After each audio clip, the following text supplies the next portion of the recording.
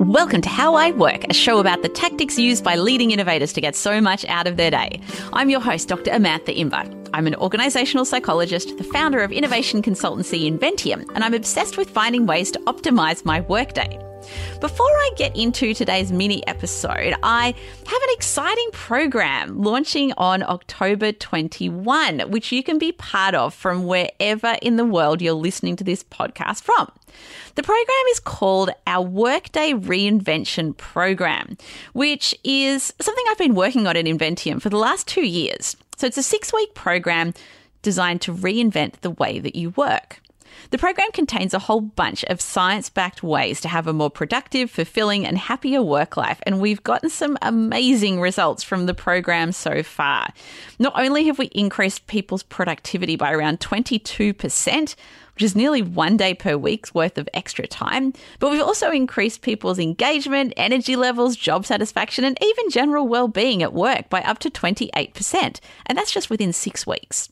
So if you're a listener of How I Work, go to bit.ly, bit.ly/workday program. That's bit.ly/workday program. And listeners of How I Work can get a $75 discount on the cost of the program. Just enter the code How I Work, that's one word, How I Work, at checkout and get that discount. And I'll link to all that in the show notes too. So the program starts on October 21. And if you're a listener of the show, I think that you'll absolutely love this program and get a stack of value from it. So this episode is another My Favorite Tip episode. The title's probably pretty self-explanatory. It's about my favorite tip from each of the interviews I conduct. I use this format because I sometimes feel myself as a podcast listener that I just want to get in, get the most amount of value from an episode and then get out. So I attended TED 2019 earlier this year in Vancouver and recorded a bunch of interviews with some very inspiring speakers and attendees while I was over there. Priya Parker was one of those interviews. So Priya teaches people to gather better at home, work, school, and in our communities. She's the best-selling author of The Art of Gathering, which is one of my favorite books, and is also a strategic facilitator with a background in conflict resolution. Her company Thrive Labs has worked with organizations as varied as MoMA, the World Economic Forum, and the International Finance Corporation on strategy, vision, and purpose. Now, in this extract, we talk about Priya's approach to meetings with clients and the role that language plays. I want to talk about some of the gatherings in your life, and I'm interested in the concept of a sales meeting. I don't know what that looks like for you, but you do a lot of facilitation for all sorts of companies all over the world. And I know one of the things that you talk about in your book is that you can't have a gathering defined by a category. So by nature, sales meeting is not a real reason to gather. But I'm curious, for meetings where you're meeting with a new organisation that you may or may not be working with, how do you kind of plan for that form of gathering? Well, the reason why you don't start with a category is because categories usually come with scripts in our mind. So sales meeting, I get an image of, I don't know, a bunch of people in suits kind of trying to sell something. And yes. I'm wagging my fingers, which your listeners aren't going to hear. And so even with a sales meeting, I would first ask, what is the purpose of this meeting? Is it to make a relationship? Is it to begin a long-time trusted relationship?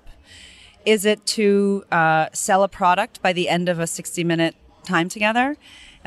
Is it to make people cognizant of a problem they had that they didn't believe there was a solution for?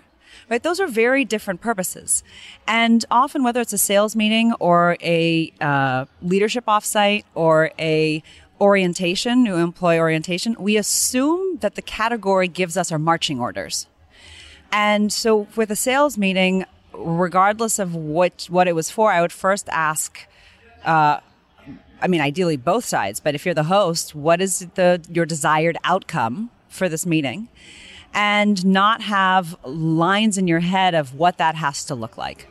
Can you give me an example of maybe a meeting that you've had, let's say in the last year, of the first time that you met with an organisation that was potentially going to be one that you work with? What your preparation process looked like for that?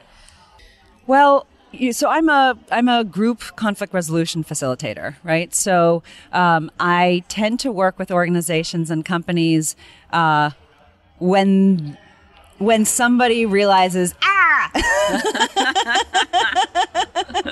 So my sales pipeline looks very different, which is, yes. Oh God, please help. And what I do in my first meetings, and the majority of my meetings, to be honest, are telephone calls in terms of sales meetings, because my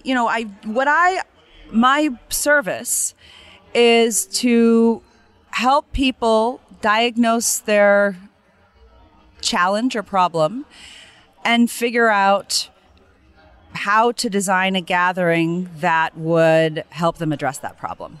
And so, for example, if an organization wants to rethink how they fundamentally pay their partners, and it's a very complicated thing to change, not only from a financial perspective, but from an identity perspective, I would think about in my first few meetings with them, whether they or not they wanted to bring me in to facilitate those conversations. I'm really thinking about, how are they answering my questions? Are they honest with their answers? Are their answers too perfect? Are they trying to sell me on a perfect organization, which in which case they don't need my services? And so a huge part of my goal when I work with organizations or groups is to see if there's fit. And so what else are you listening for to see if there's fit? I listen to the language that they use to describe their challenges or their culture. I listen to see if whether or not they use active voice or passive voice. So, for example, every year we have a conference versus every year we host a conference. There's a very subtle difference, but we host a conference assumes a certain level of agency, whereas we have a conference assumes some level of inheritance. This is something that happens all the time. This exists. I don't know if I really want it to exist or had any decision on making or fact that we host this conference. And I listen very closely to the language that they use to better understand how much power they perceive having over the things they're talking about. That's fascinating. I love the subtlety in that. Like, what's another example where you're using language to get really important cues from the conversation? You know, I'm biracial. I'm half Indian, half white American. And some of it is how people assume. So sometimes I'm brought in for things related to diversity. So I was looking at a conference at the panels that they had decided. And you can tell a lot about an organization based on the titles that they give to things. So the titles of a session, the titles of a panel. You can tell how the assumptions people make. So the title of this panel was Diversity, Necessary Evil or Competitive Advantage. And to me, either one of those framings is not what diversity is for. And there's so much in the framing of their assumptions that it made me understand why they were having huge problems with diversity at their organization.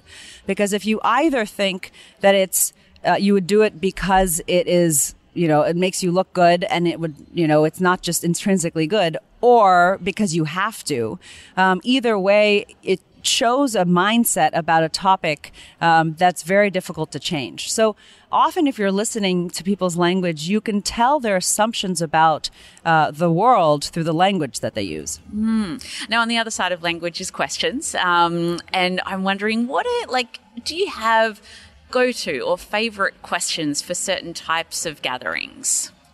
Yes. So, I think one is just tell me more.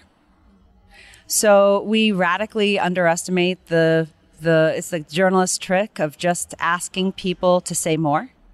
And often within a group, people are very uncomfortable with silence. So as a leader or as a facilitator, if you can hold silence a little bit longer, that's often when people actually say what's going on or say something real, because their discomfort with silence is greater than their discomfort with blurting something out. But different questions, for example, as a team dinner, to opt for asking questions to get people's stories rather than their opinions.